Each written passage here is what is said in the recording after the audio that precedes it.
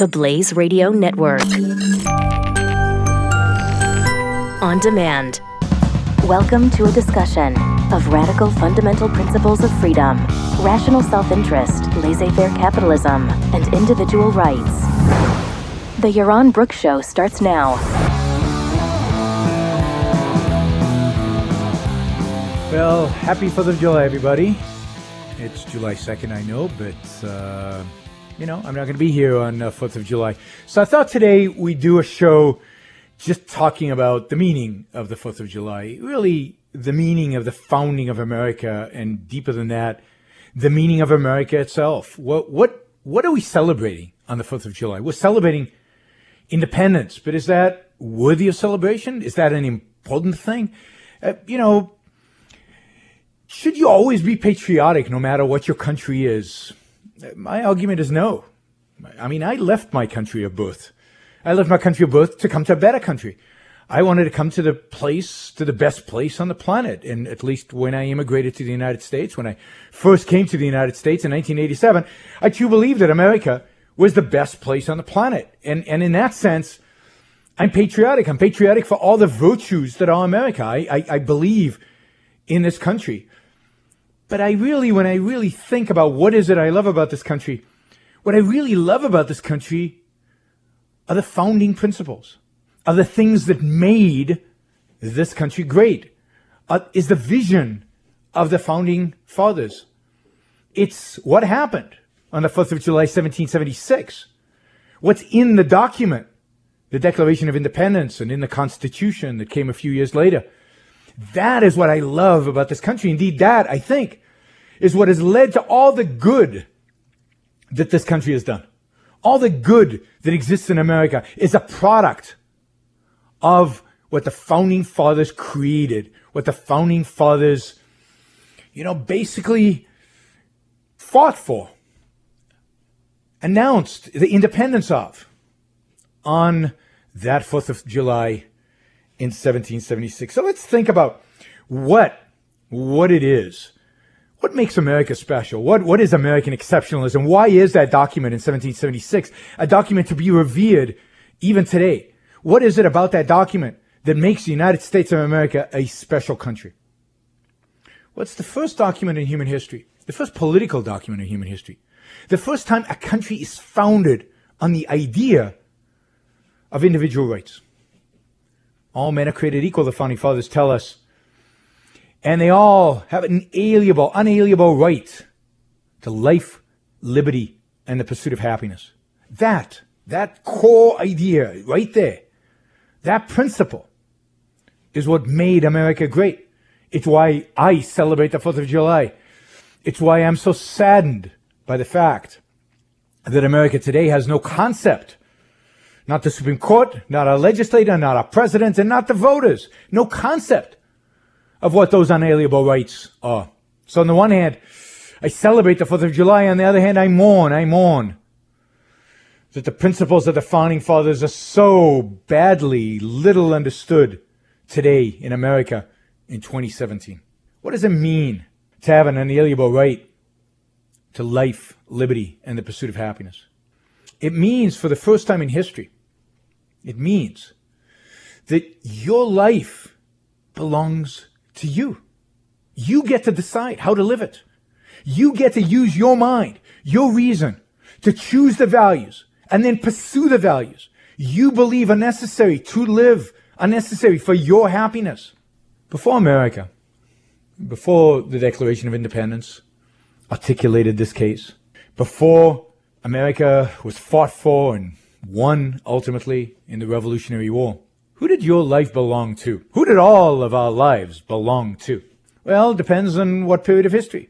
But what's common to all of them is that your life did not belong to you. Belonged to the tribe, belonged to the king, to the queen, to the council, to the pope, to the emperor, to the tribal leader, to the witch doctor, to the whoever, fill in the blank. Fill in the blank.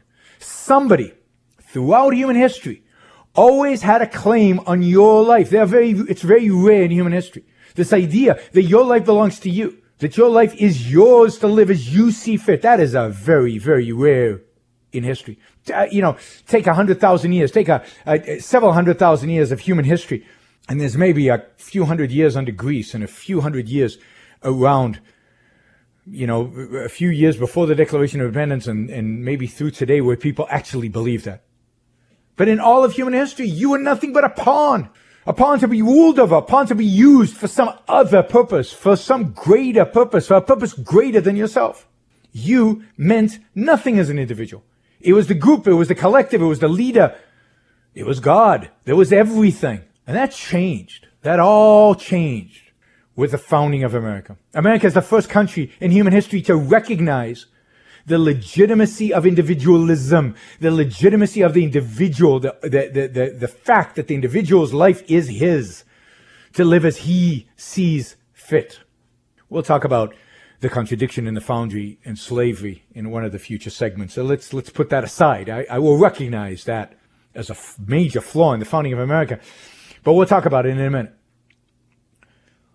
So every other country in the world was established until the founding of America on the principle of some ethnic group and you as an individual belonging to this group and being ruled by somebody. And where your moral responsibility, your political responsibility, your day-to-day responsibility was not to your own life, but to the group and to the ruler. It was pure collectivism.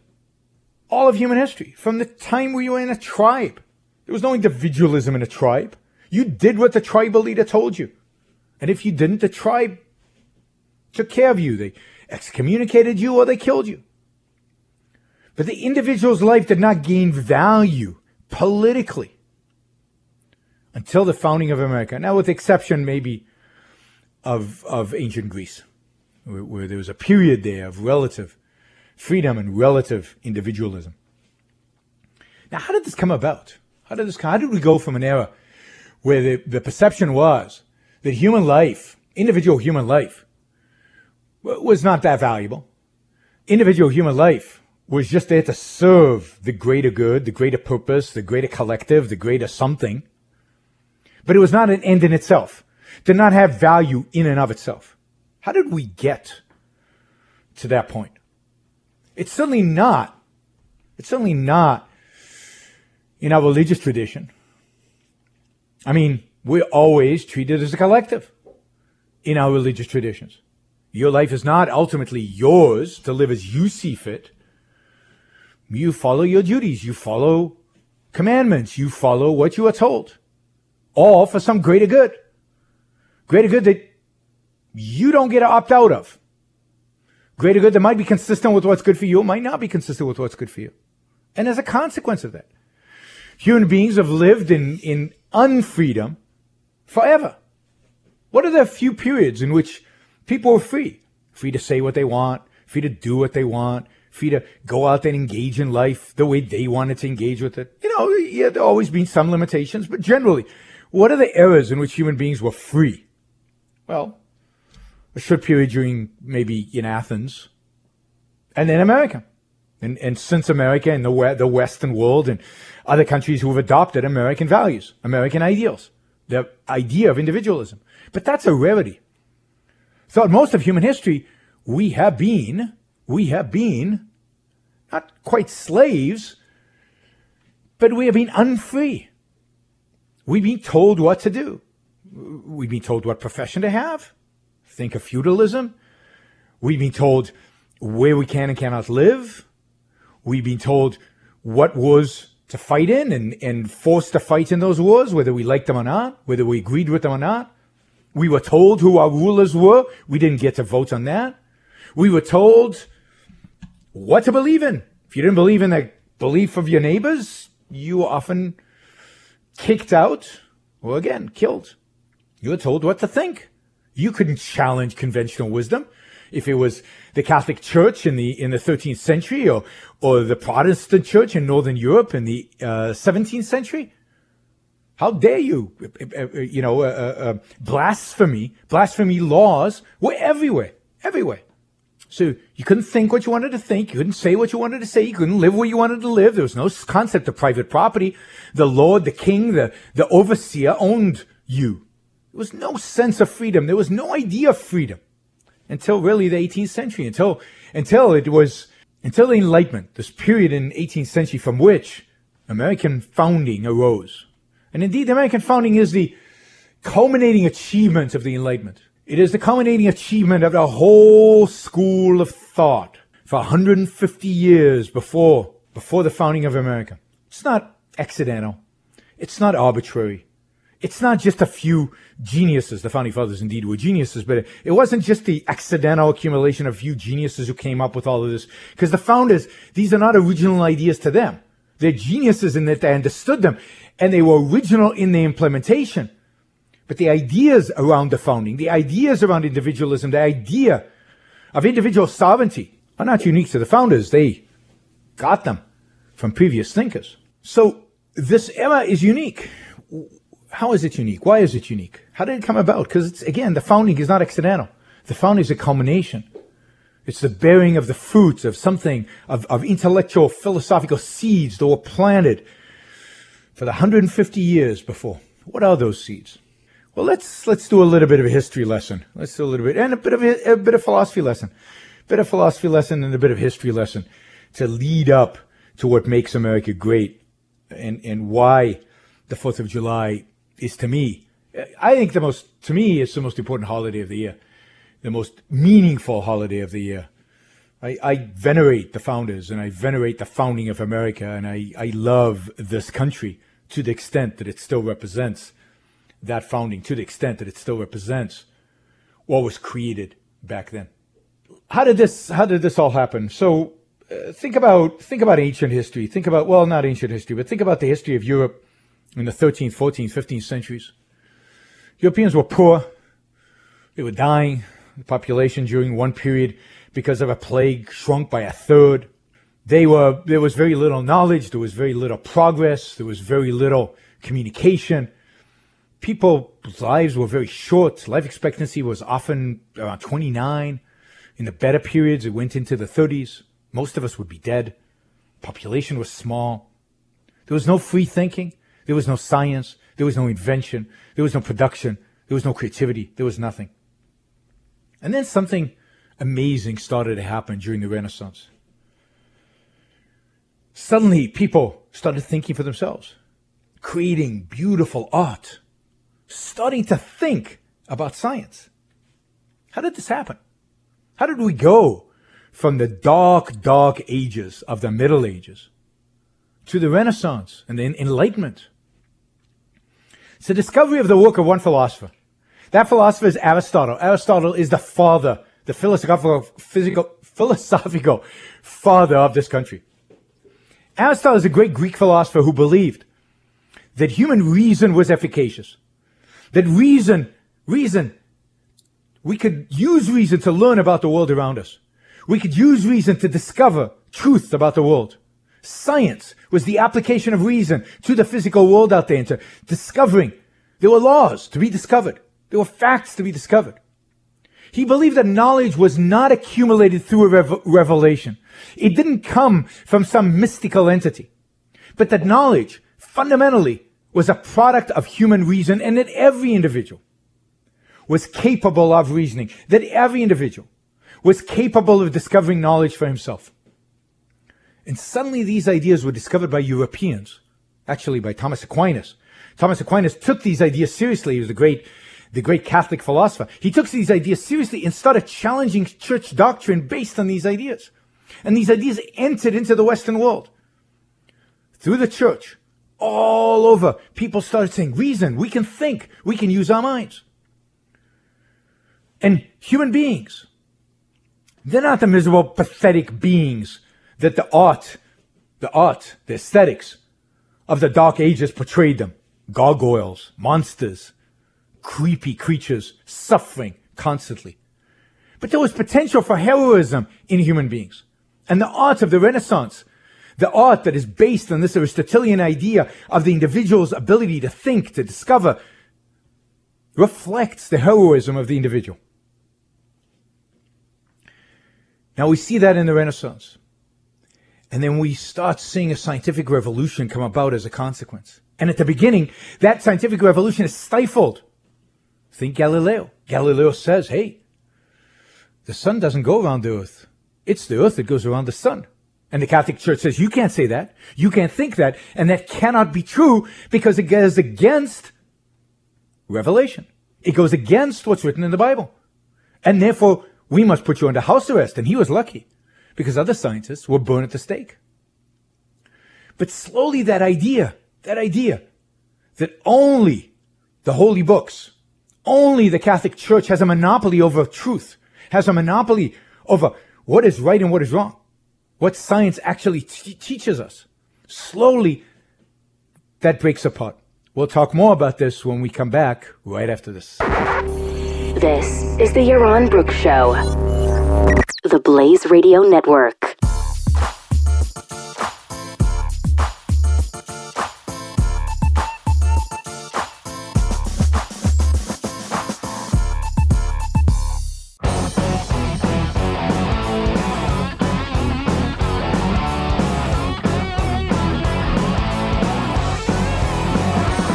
You're listening to the Yaron Brook Show. All right, so we're doing a lot of history today.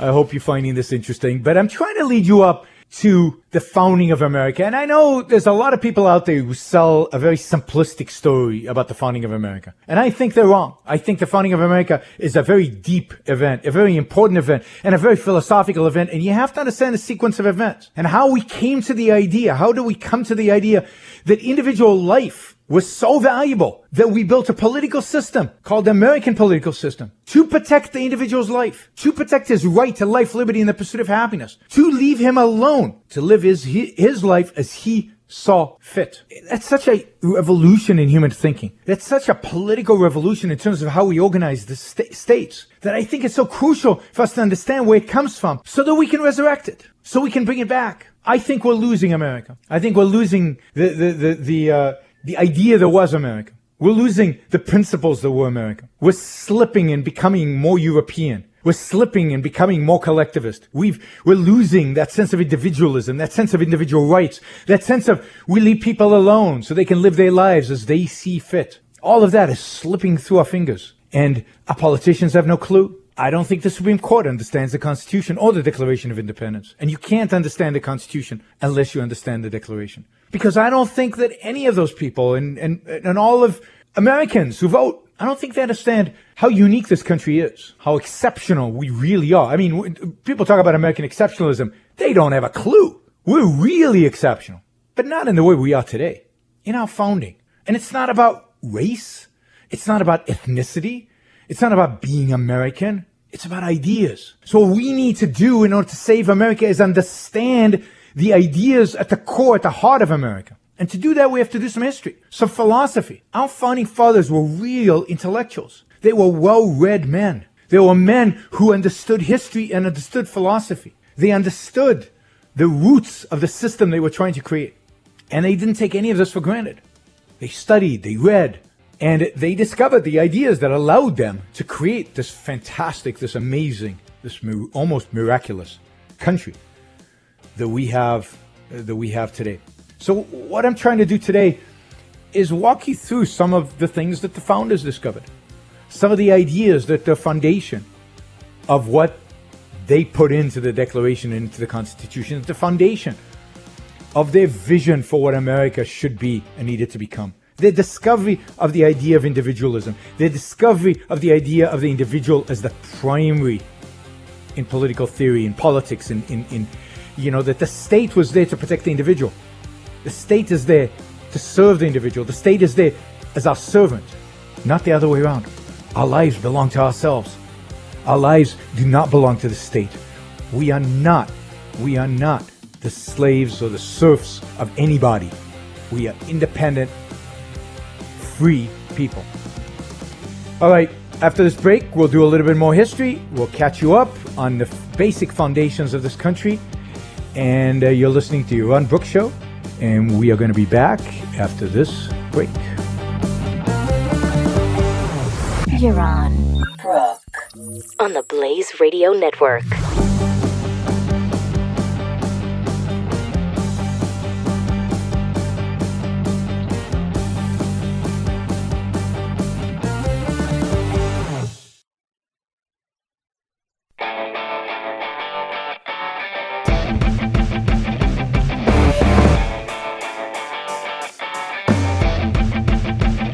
You're listening to The Yaron Brook Show on the Blaze Radio Network. All right, happy 4th of July, everybody. And we're talking about the historical context for the founding of this country. And I was talking about the fact that the scientific revolution plays a huge role in the founding of America. How's that connected? Oh, we're going to get to that. We are going to get to that. So during the Renaissance and leading out of the Renaissance, people are starting to think for themselves. People are starting to question the monopoly the church and religion has over knowledge. Whether it's Galileo, Copernicus, Kepler, and others are starting to explain the physical world by means of science, not revelation. And then Isaac Newton comes around, early part of the 18th century, and actually explains many, of the physical phenomena around us in simple mathematical physical laws. He actually explains how objects move. He explains how planets move around the sun. And all of this can be proved and can be shown to work. And it takes him a long time to convince people that this new field of physics, this new field of science is legit. Because people are not used to human beings discovering truths about the world. All truth is supposed to be revealed. But no, Newton teaches us really. Human reason is what leads to truth. Human reason is how we discover what's around us, how the physical world works and what it doesn't work. And people take this to heart. People say, wait a minute, if we can explain the physical world through reason, why can't we explain other things through reason? And hey, why can't I make my own decisions about my own life through reason? Philosophers start asking these questions. John Locke and others in the Enlightenment, French Enlightenment, American Enlightenment, they challenge the conventional wisdom that we need experts to tell us how to live, that we need revelations, people who have special knowledge of the truth to tell us how to live. They say, wait a minute, Aristotle teaches us, and we agree, that every individual has reason. Aristotle defined human beings as the rational animal. And if every one of us has reason, has the capacity to think, discover the truth about oneself and about one's own values, about one's own needs, about one's own passions, then why do we need other people to tell us what to do? Why do we need other people to tell us what professions to have, how much to pay for the goods that we buy, where we can and cannot live, what we can and cannot think, who we can and cannot listen to and read? Why can't we make those decisions? We have the capacity to know the world. We're not dependent on revelation. We're not dependent on some other dimension for truth. We can discover the truth. And this is the age of enlightenment. This is the 18th century. This is the age that produces the founding fathers. These are the people the founding fathers are reading. They're reading Locke and Montesquieu and Voltaire and Adam Smith and others, the Enlightenment. They're reading the thinkers in Scotland and in France and in other places in Europe. The thinkers that are articulating the case, basically for a secular world, for a world in which individuals can discover the truth about their lives, about their needs, about how to achieve success in life without the state or the church telling them what they can and cannot do, what they can and cannot think, what is truth and what is falsehood. Once we discover this idea, once we accept this idea and discover this idea that we all have the capacity to reason, to look around the world and look around and figure out what's good for us and figure out what's right and figure out who should rule us and what ideas are good and what ideas are bad. And we say, well, shouldn't we have a vote in who gets to rule us? Shouldn't we? Why can't we just do whatever profession we want? Why are we forced into particular guilds? Why, if I was born to a blacksmith, do I have to be a blacksmith? No, I want to be a poet, or I want to be a farmer. I want to be a computer engineer. Why is it the states or the aristocrats or anybody's role? And wait a minute, what makes an aristocrat an aristocrat? Just because he was born that way? I mean, what makes him different? When the founders say that all men are created equal, they mean it in that sense. Why is an aristocrat different than a common person? Aren't we all just human beings? And as human beings, don't we all have the capacity to reason? And if we all have the capacity to reason, can we all make the most of our own lives? Can we all, as individuals, pursue our own happiness? Do we really need to be told how to do that? Do we really need to be forced? Do we really need to be cursed? Do we really need authorities in our lives who tell us how to live and how to think and everything else?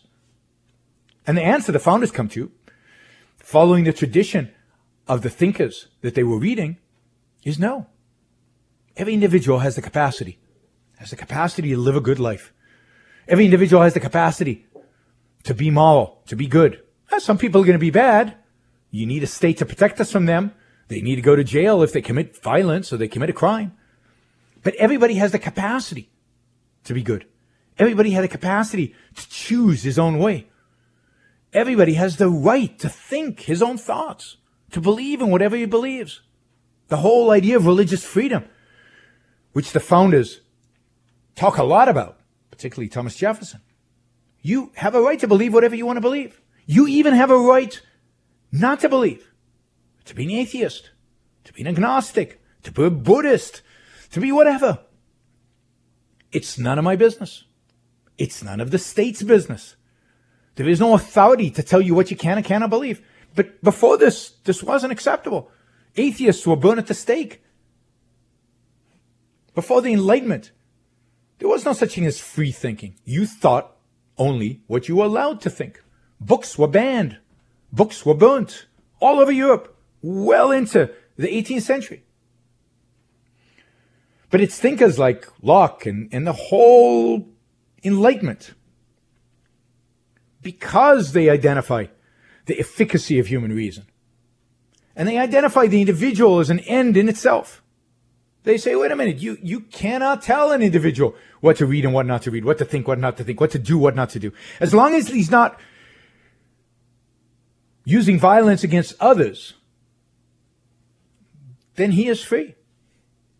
And more importantly, what Locke and the founders understood is that for a thinking, productive, rational human being, he needs a certain type of environment in order to thrive. They understood that human beings don't thrive under every environment. They studied history. They saw us dying of starvation. They saw the kind of political systems and kind of environments in which people stagnated, or worse, died.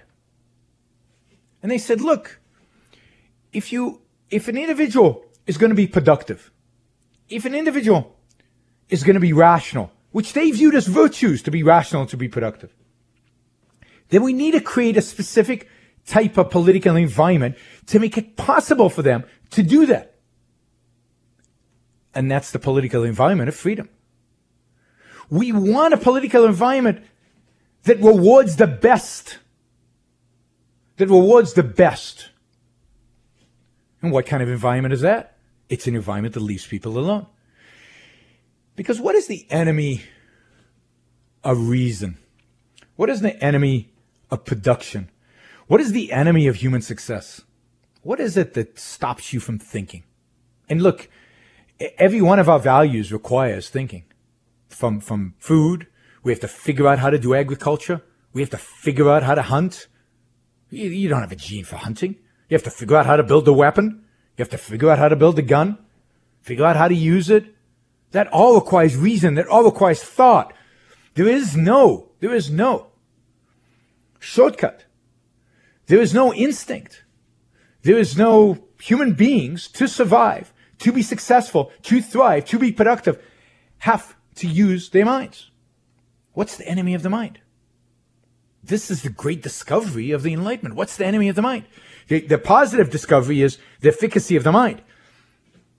The second part of the discovery is the enemy. What's the enemy? The enemy is force. The enemy is coercion. The enemy is authority. If you put a gun to somebody's head, he can't think. He can't be productive because he's now going to do what you tell him. because otherwise he's dead. You tell somebody from now on 2 + 2 = 5. Otherwise, I'm going to shoot you. Can't build a bridge. Can't program a computer. Can't do anything in life. Your mind is shut down. Force, coercion, authority shuts you down.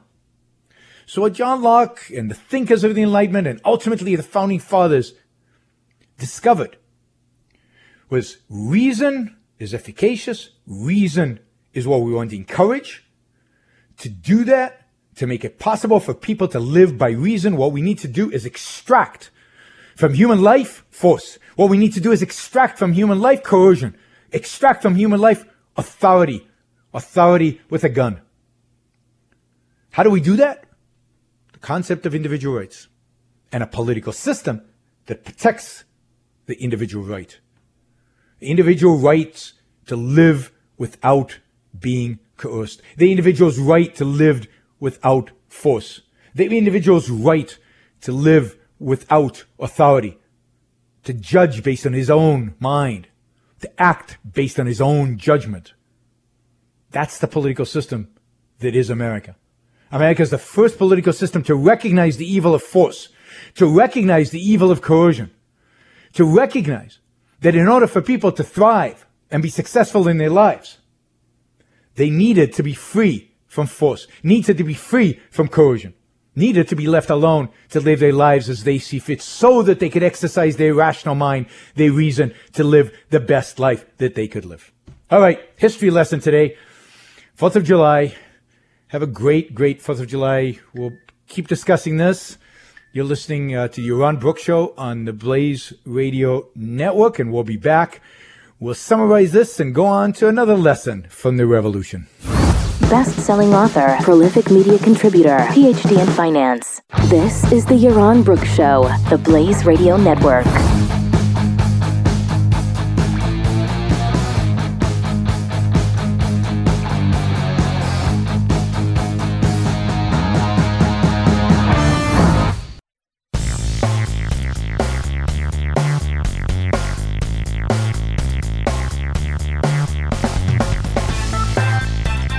The Yaron Brook Show. So happy 4th of July, everybody. We're talking today about the intellectual context in which this country was founded and why it is such a great, great achievement. I mean, really, for the first time in human history, people came together and said, people have a right, individuals have a right to live their lives free from force because they have a right to exercise their mind, to use their reason to make their lives the best lives that they can be. They have a right not to be coerced. This was a revelation. This was new. This was exciting. We're going to build a country. We're going to create a country called America where we're going to create the optimal conditions to maximize opportunities for people to achieve happiness. And we're going to do that by eliminating coercion from society, by eliminating force from society, for initiation of force from society. And we're going to create a government whose only job is to protect us from somebody initiating force against us. It's to protect us from crooks and criminals and fraudsters and invaders and terrorists and all the people who would use force against us to force us to do things we did not want to do. Give us the space, give us the freedom to do what's good for us, to think about what are the values and virtues necessary to live a good life. And then to go and get them, whether our neighbors likes it or not, whether the state likes it or not, to live. So the state is there, the government is there to protect us from force, and to arbitrate disputes so that we don't have to resort to force against one another when we disagree. You need some kind of system of objective law and an objective legal system that can arbitrate those disputes. But other than that, government should leave us alone. Government should leave us alone. That is the genius of the founding. That by doing so, it created a space, a political space in which people could think new thoughts, innovate, produce, create, build. And as a consequence, you got this flowering in America. What you got in America as a consequence of the Declaration of Independence and a consequence of this idea of individual freedom is inventors and scientists and businessmen really, those professions, particularly the businessman profession, was created in America and in those countries outside of America that adopted these ideas. You got the Industrial Revolution. You got this exciting period in human history where we went from everybody being poor to suddenly everybody being rich in comparison to what they were before. Not equally rich. Some people are richer than others. But relatively speaking, we're all doing great. And that's a consequence of the Industrial Revolution and a consequence of the freedom we've had since then to innovate and produce and create, to live our lives, to consume what we want to consume, to live in a relative free market. I wish it was a pure free market, but a relative free market.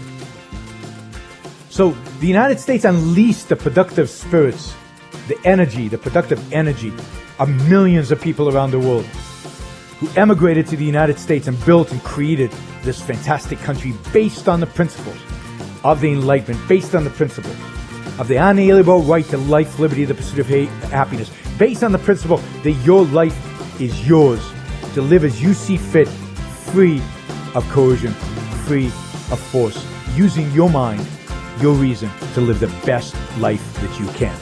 You're listening to Yaron Brook Show. We'll be back after this break. You're listening to the Yaron Brook Show on the Blaze Radio Network.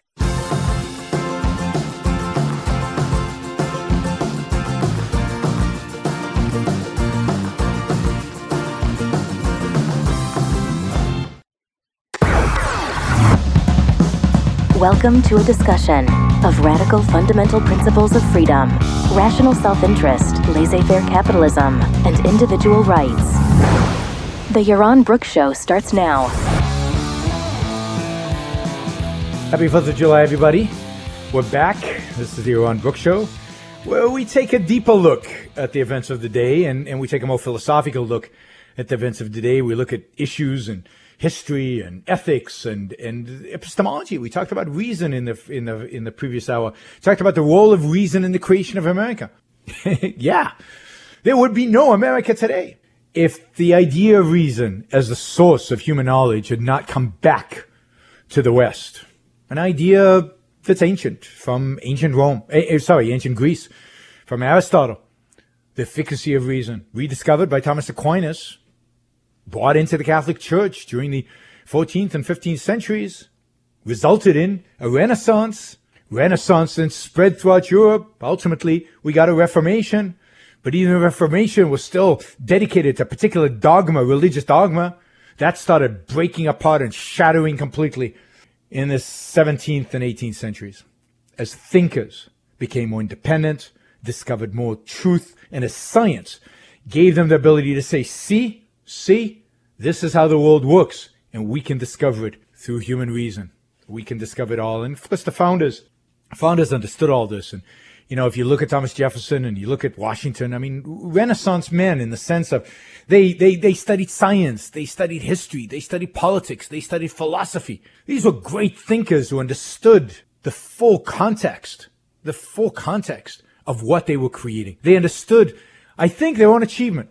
They were creating the first free country in human history. The first country that recognized the sanctity of the individual. The first country that recognized individual rights. That the individual was free to act in pursuit of his own rational values. That the state was there to protect his ability to do that. That's all. A protection agency. That's what government is.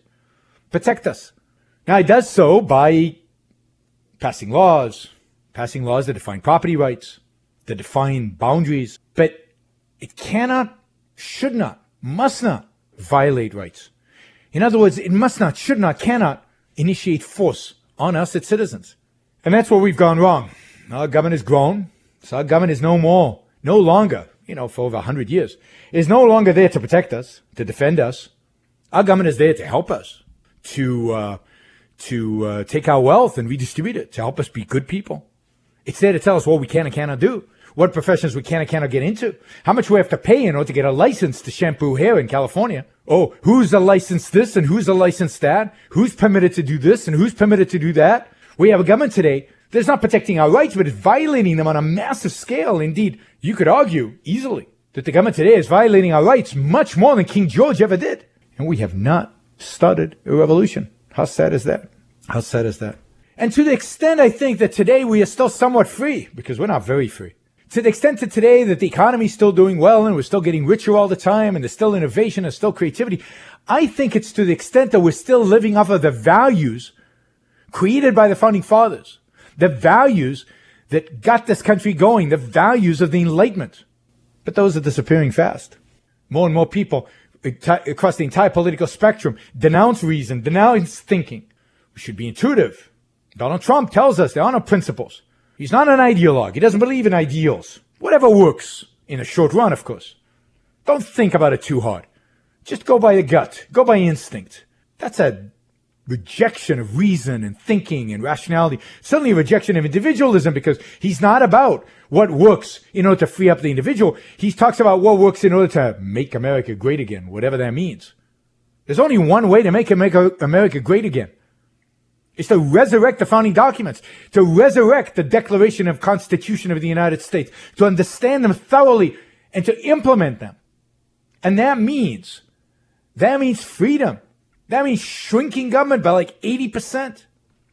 It means phasing out Medicare, and phasing out Social Security, and phasing out all the regulations, and freeing up the American people. It means not telling us how to use our own money. No, we've come a long way from Jefferson and Madison and Hamilton and all those great thinkers and all those. I mean, there's no voice today in America. There's nobody today in the political arena. There's nobody today even in the ideological arena other than Ayn Rand and some of us who advocate for ideas, but we're tiny. There's no significant figure out there who actually understands what this country stands for, what this country means, what freedom means, what individual rights mean. I mean, Donald Trump never mentions individual rights. He doesn't know what the concept is. In my view, I don't think any of the presidential candidates understand what it means. You know, it doesn't come from God. Individual rights are a necessity. If you believe, they're a moral principle, if you will, a moral principle. They come from reality.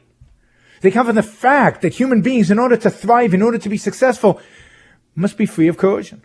That force is the enemy of reason, force is the enemy of the mind, force is the enemy of production, of productivity, of productiveness. And therefore we need a concept that captures the need for human beings to be free of coercion. The need for human beings to use reason in order to thrive and survive. And that concept is individual rights. I have a right to live my life based on reason without asking for your permission. And that's a moral concept. It's not a concept that is revealed from any source. It's not a concept that in some holy book. Individual rights, there is no such thing as natural law in the sense that it's somewhere out there in nature. Yeah, it is natural in a sense that as a human being, reality teaches us that we need to be free in order to thrive, that we need to be able to use our minds in order to survive. That's the sense in which it's natural. It's a natural right. But rights come from our nature, come from the fact that we're a reason-based being, come from the fact, as Aristotle argued, that we are rational animals. So, yeah, America is a great country because it recognizes that. Yes, the founders were great men because they understood this principle. And we have no men like that today because nobody seems to understand this.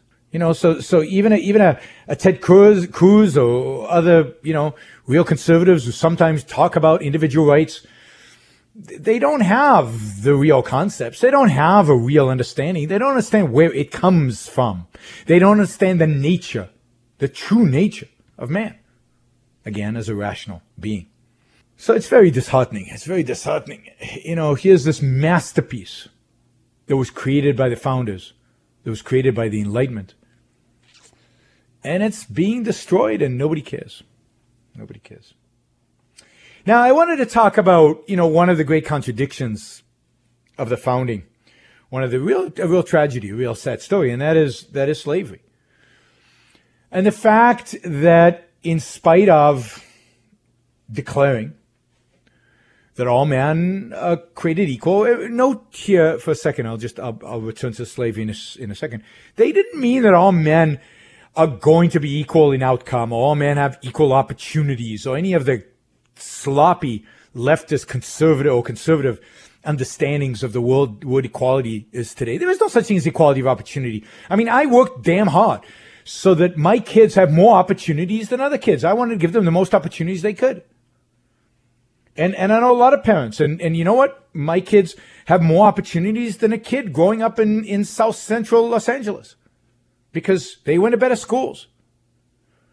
And you're never going to take that away. There are always going to be richer kids and poorer kids, and kids who go to better schools and worse schools. And hopefully no kid ever goes to schools as bad as they are in South Central LA. Hopefully we can improve on that. But there'll always be differences. The idea of equality of outcome or opportunity is a nutty science fiction, bogus concept. And the only way to try to achieve it is by taking from some to give to others. It's by knocking people of ability down. We'll talk about inequality. I mean, as many of you know, I have a book called Equal is Unfair. Equal is Unfair. You can buy it on Amazon. Go do it now. Any format known to man, audio, Kindle, hardcover, softcover, anything you can get the book in. So go buy it. Equal is Unfair. So we'll talk a lot about inequality, but I want to talk about the sense in which the founders mean all men are created equal. And what they mean by it is that we all have the same political freedoms. That we all should be treated by the law in the same way. And deeper than that we all have the same rights. We all have the same liberties. All of us, all human beings have a right to life, liberty, and the pursuit of happiness. No matter where they live, no matter where they were born, no matter what class they were born in, no matter how much money they have, no matter what their surname is, no matter what the color of their skin is, no matter what sexual orientation they have. As human beings, as reasoning, thinking beings, we have a right to be free from coercion. We have a right to pursue the values that we deem necessary to live a productive, happy life. And nobody has a right to stop us. Not the state, not the government, not our neighbors, not democracy, nobody. That's why the rights are unalienable. Unalienable. So equality for the founders meant political equality. It meant equality of rights, equality of liberties. It meant that the state could not discriminate because we're all free. And all the state's job is to protect us and should protect all of us equally, the same. And yet, there's a whole group of people, whole class of people, who had no rights, who were slaves. Slavery is the exact opposite of rights, right? Your life, in a sense, belonged to somebody else. You're owned as a human being. And we can discuss why they had this conception and, but at the end of the day, they compromised. At the end of the day, they gave in to slave owners, to maybe their economic interest, maybe the perception that some people had that blacks weren't human beings. But it was wrong. It was a violation of the principle that they articulated. And for that contradiction, for that violation, for that evil of allowing slavery to continue, we had a civil war. 600,000 Americans died in that war. 600,000. We were a small country back then. 600,000 was even more than it would be today. Imagine 600,000 dying today in a war. And this is when we were a fraction of the size we are today.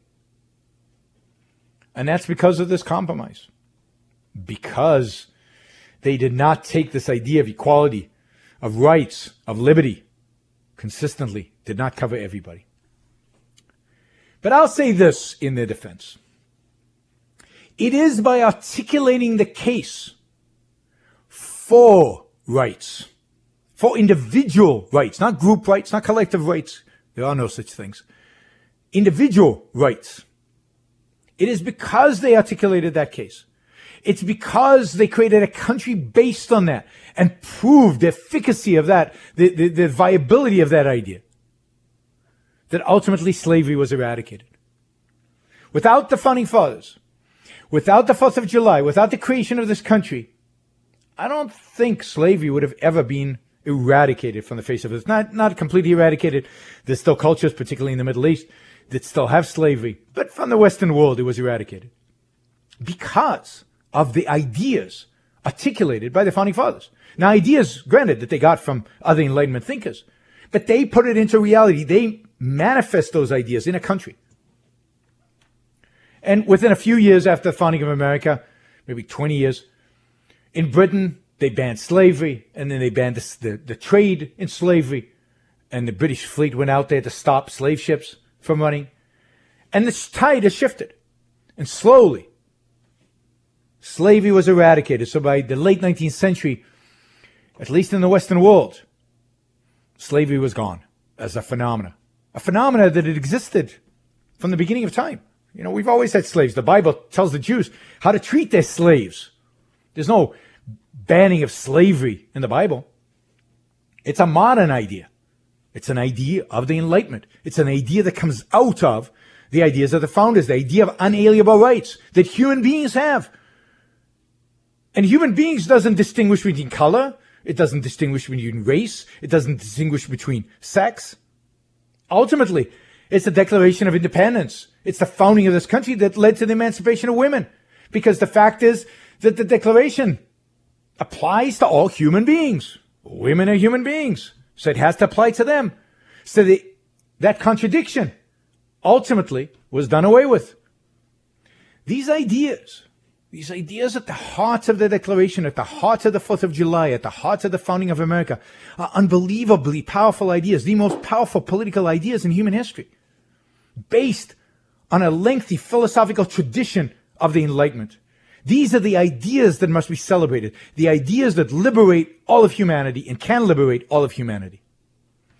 That's what we should be celebrating on the 4th of July. That's what we celebrate here on the Yaron Brook Show. You're listening to Yaron Brook Show on the Blaze Radio Network. We'll be right back after this break. Best-selling author, prolific media contributor, PhD in finance. This is the Yaron Brook Show. The Blaze Radio Network.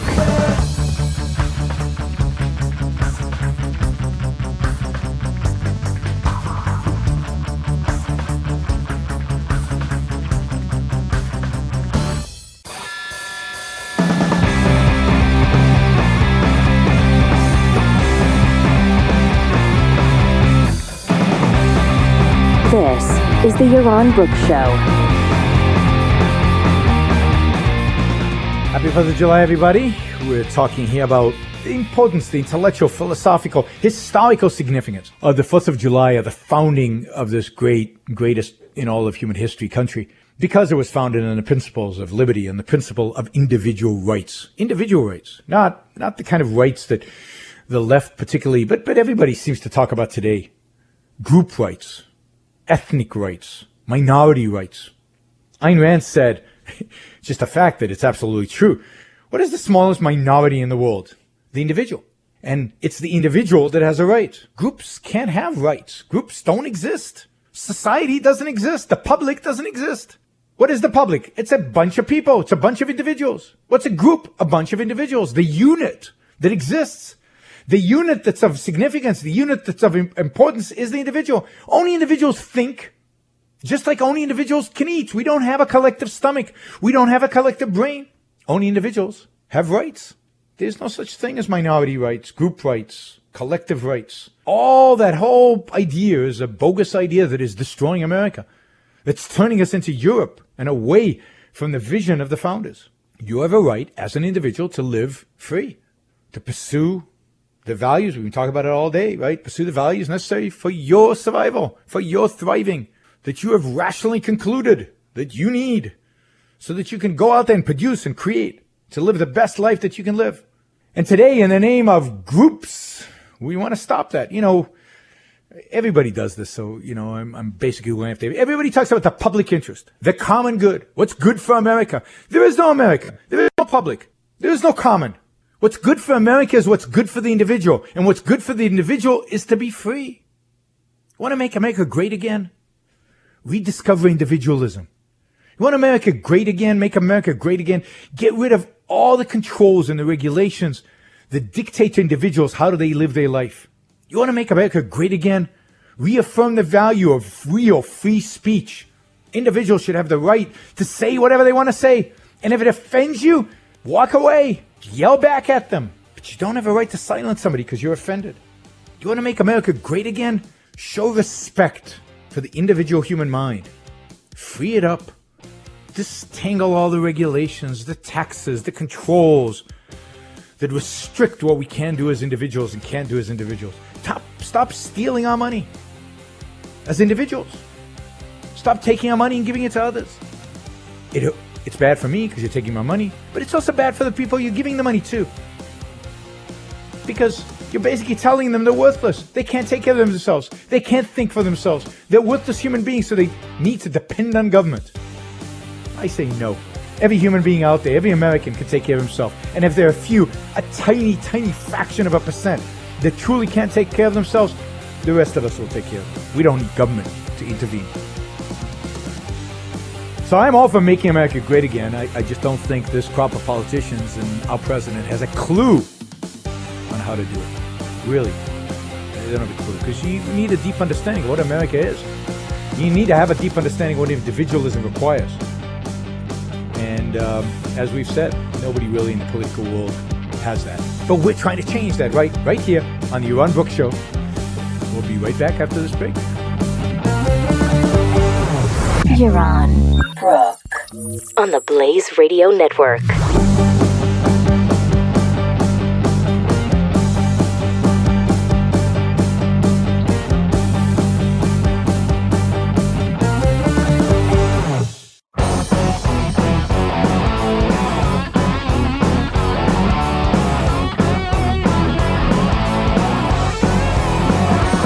Yaron Brook.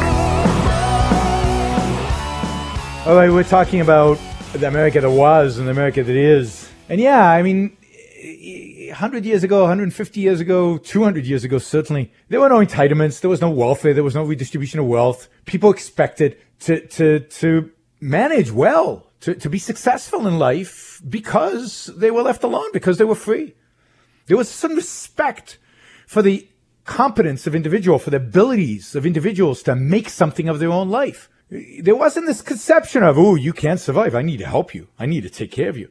I mean, that's true hundreds of years ago when we thought all human beings were ignorant and pathetic and impotent. What the Enlightenment taught us and what the American Revolution institutionalized was the exact opposite idea. The idea that human beings were competent, able, had the ability to take care of themselves. And what the 19th century, the 100 years after the establishment of America proved to us was that it worked. America went from a poor country, a third-rate colony. The British didn't even fight us properly because they didn't care that much. And 140 years later, we become the mightiest economy in the world.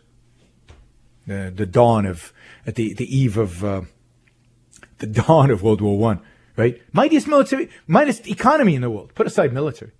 How did that happen? How did we get from poor third-rate colony to the strongest economy in the world? How do we do that? We did that because of freedom. We did that because of entrepreneurs and businessmen, so-called robber barons, who built this country because they were free to do it. Could you imagine Thomas Edison today? You know how many environmental regulations he would need? You know, he'd probably be shut down because he didn't wear goggles in his experiments. I mean, can you even imagine Rockefeller doing what he did back then? The environmentalists would shut him down. And he created an oil industry. He lowered the cost of energy to nothing in this country. He made it possible to light the world, to have an internal combustion engine. Today, we demonize fossil fuels. Ooh, evil fossil fuels. But they made the modern world possible. They made you as rich as you are. So this experiment we ran, it's a founding, 140 years of freedom, relatively freedom, not pure freedom, not as good as I would have liked, still flaws in the system, slavery, for example. But we ran the experiment and it worked. It worked magnificently well, with no entitlements, with no redistribution, with very little regulation, with very little controls, just leaving people free. People didn't starve in the streets. I mean, you could find here and there somebody who starved in the street. But that wasn't the rule.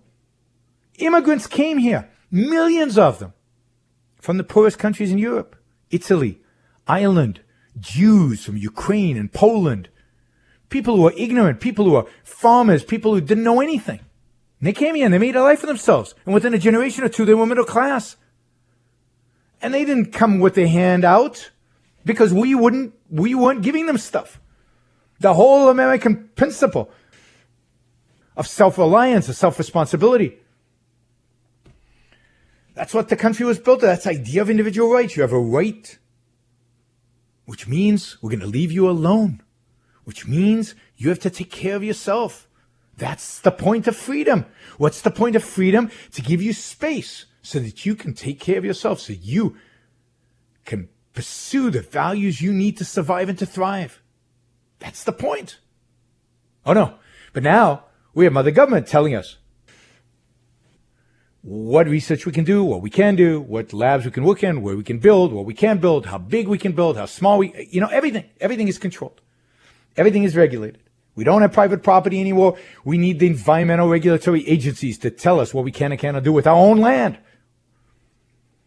Imagine if that was in the 19th century. We'd still be a poor country.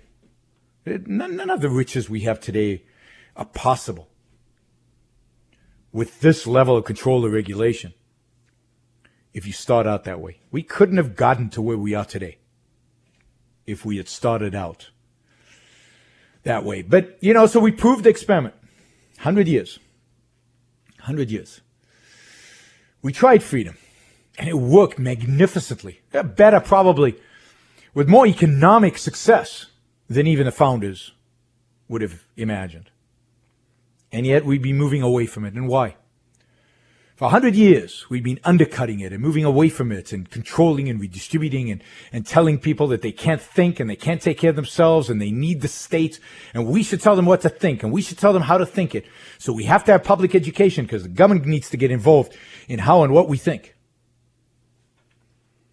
But how we work, how much we get paid with minimum wage laws and labor regulations up the kazoo. The government wants to tell me who I can fire, when I can fire, who I can hire, when I can hire them. There's no end to the amount of intervention we have today. I mean, there is. It could be a lot worse. We could be purely socialist. We could elect Bernie Sanders to be president, and then it would definitely be worse. But that's the direction we're heading. I wouldn't be surprised if Bernie Sanders-like candidate wins in one of our future elections. How did we get here? We got here by abandoning the idea of individual rights. We got here by abandoning the idea of the primacy of the individual. We got here by abandoning the principle in which this country was founded, the idea of individualism. Starting in the late 19th century and early 20th century, we started importing the collectivist ideas of European philosophers, from Kant to Hegel to Schopenhauer to Karl Marx. And those ideas were first embraced by universities. Why were they embraced by universities? Think about it. When Yale and Harvard and Princeton wanted to become the top universities in the world, where did they go to hire their professors? Well, they went to Europe. They brought them here with all their rotten ideas, with all their evil philosophies. And they've been teaching our kids since then. Since the late 19th century, the left has dominated the universities. And the left is becoming crazier and crazier and crazier at these universities, right? So it's becoming worse and worse and worse. But they have dominated for 100 years, which has colored everything we study, from history to economics to everything in the humanities, is being, and to some extent even the sciences, has been colored by these philosophies. And all these philosophies want to return us to an era before the Enlightenment, before the discovery of reason and individualism. They want to tell us, all these philosophers tell us, and all you have to do is walk into an English class or a sociology class or, to some extent, a philosophy class on campuses today, that reason is impotent. That individuals don't know what's really in reality. They can't discover real truth. Truth? What's truth? There is no truth. There's no such thing. There's my truth, your truth. There's black truth. There's green truth. There's yellow truth. There's Hispanic truth. There's female truth. There's male truth. There's no one truth. That's what they teach us. And therefore, since the individual is incompetent, since the individual is impotent, since his mind is useless, to survive, he must rely on the group. And the group, how does he decide? How does he pick a group? Well, he doesn't get to pick. His group is genetically imposed on him. His race, his color, his ethnicity, his background. Or he can just choose a group by whim. You don't want to be male, you want to be female, you don't want to be white, you can become black, you can, I guess, whim. Some people even go that far. And then it's all about groups. They're no individuals. There's how do white males treat black females and how black females treat LGBT whatever, right? Trans, and then it becomes, this group is oppressing that group and this group, it's called intersectionality. We'll talk on a future show about intersectionality, but it's all collectivism, one form or another.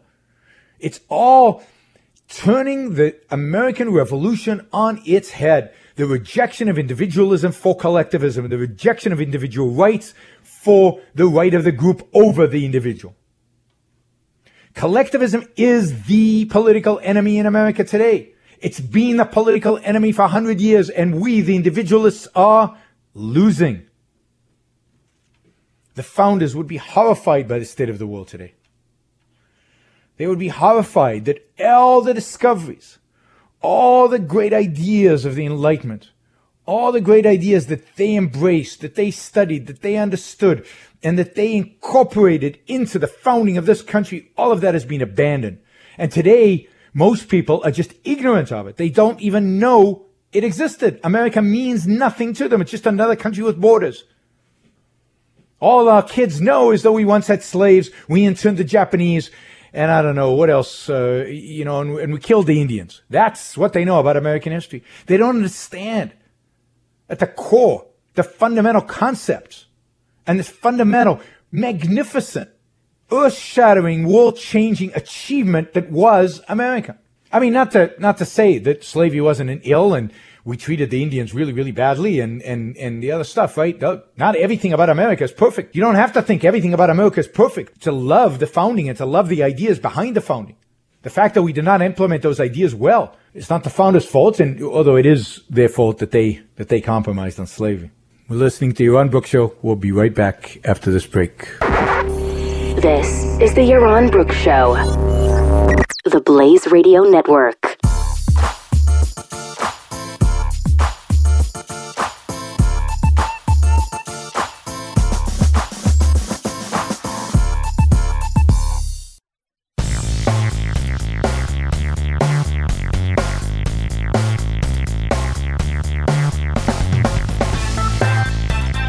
The Yaron Brook Show.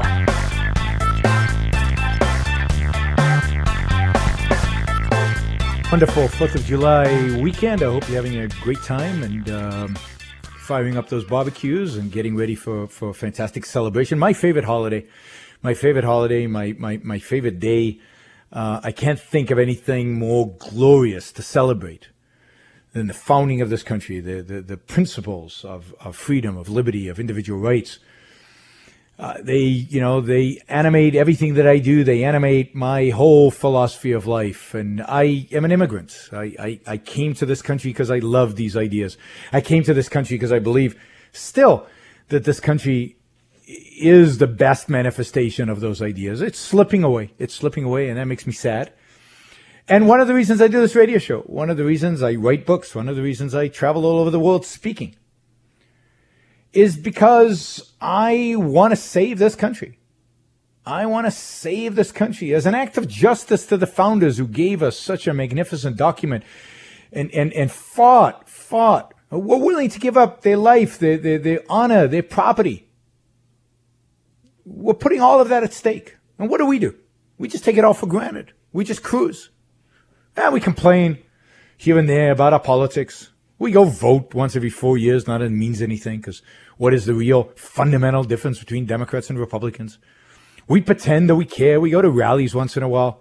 Here were men who put their lives on the line for freedom, for liberty. Here were men who put their lives on the line for philosophical idea, for individual rights, for the right of the individual to own his own life, to live his own life as he saw fit in pursuit of his own values, to create. They put their lives on the line to create a country that left us free to pursue our happiness. What a noble cause. What a noble cause. What do? We take it all for granted and we vote it all away and we elect politicians that are destroying everything that the Founding Fathers created. And we're slipping away into mediocrity. We're slipping away into becoming another France or Germany or Sweden. America's losing what it means to be America, right? It used to be that if you lost your job in Ohio, you didn't sit around on your butt waiting for the government to bail you out. You didn't elect a president who promised to bring you jobs to Ohio. You got in your car and you went looking for a job. And if that job was across the country, you went across the country. I mean, that's what this country is about. You took responsibility for yourself. You took advantage of the freedom we have in this country and you made something of your life. But today, so many Americans feel entitled. We want health care. We have pre-existing conditions. Take care of us. Instead of standing up on their own feet. Instead of living their lives for themselves. They, become dependent, entitled on everybody else. Exact opposite of the vision the founders had for this country, and exact opposite of the way Americans behaved in the 19th century. This country was created not through entitlement, but by the hard work of individuals taking responsibility, full responsibility, for their own lives. Too many Americans have abandoned that. Too many Americans, that's gone. And until we resurrect that spirit of personal responsibility, of independence, there's really no hope. All right, I don't want to end on a negative note, so let's just remember. Let's use the 4th of July to recommit ourselves to the fight. To the fight for individualism, to the fight for freedom, to the fight for individual rights, to the fight for America. We're losing America. America's lost. We need to rediscover it. We need to teach Americans about what America is. Today, Americans don't know what America is. It's incumbent on all of us who do know to teach them. And as I mentioned earlier, the Founding Fathers on the 4th of July basically signed away their lives, their property, their sacred honor in the cause of liberty, in the cause of freedom. What are we willing to do? Are we willing to do any less than what they were willing to do? We don't have to take up arms now. But what we need to do is speak. Speak. Speak. So go out there and speak for America. You're listening to the Yaron Brook Show. Happy 4th of July. You're listening to the Yaron Brook Show on the Blaze Radio Network.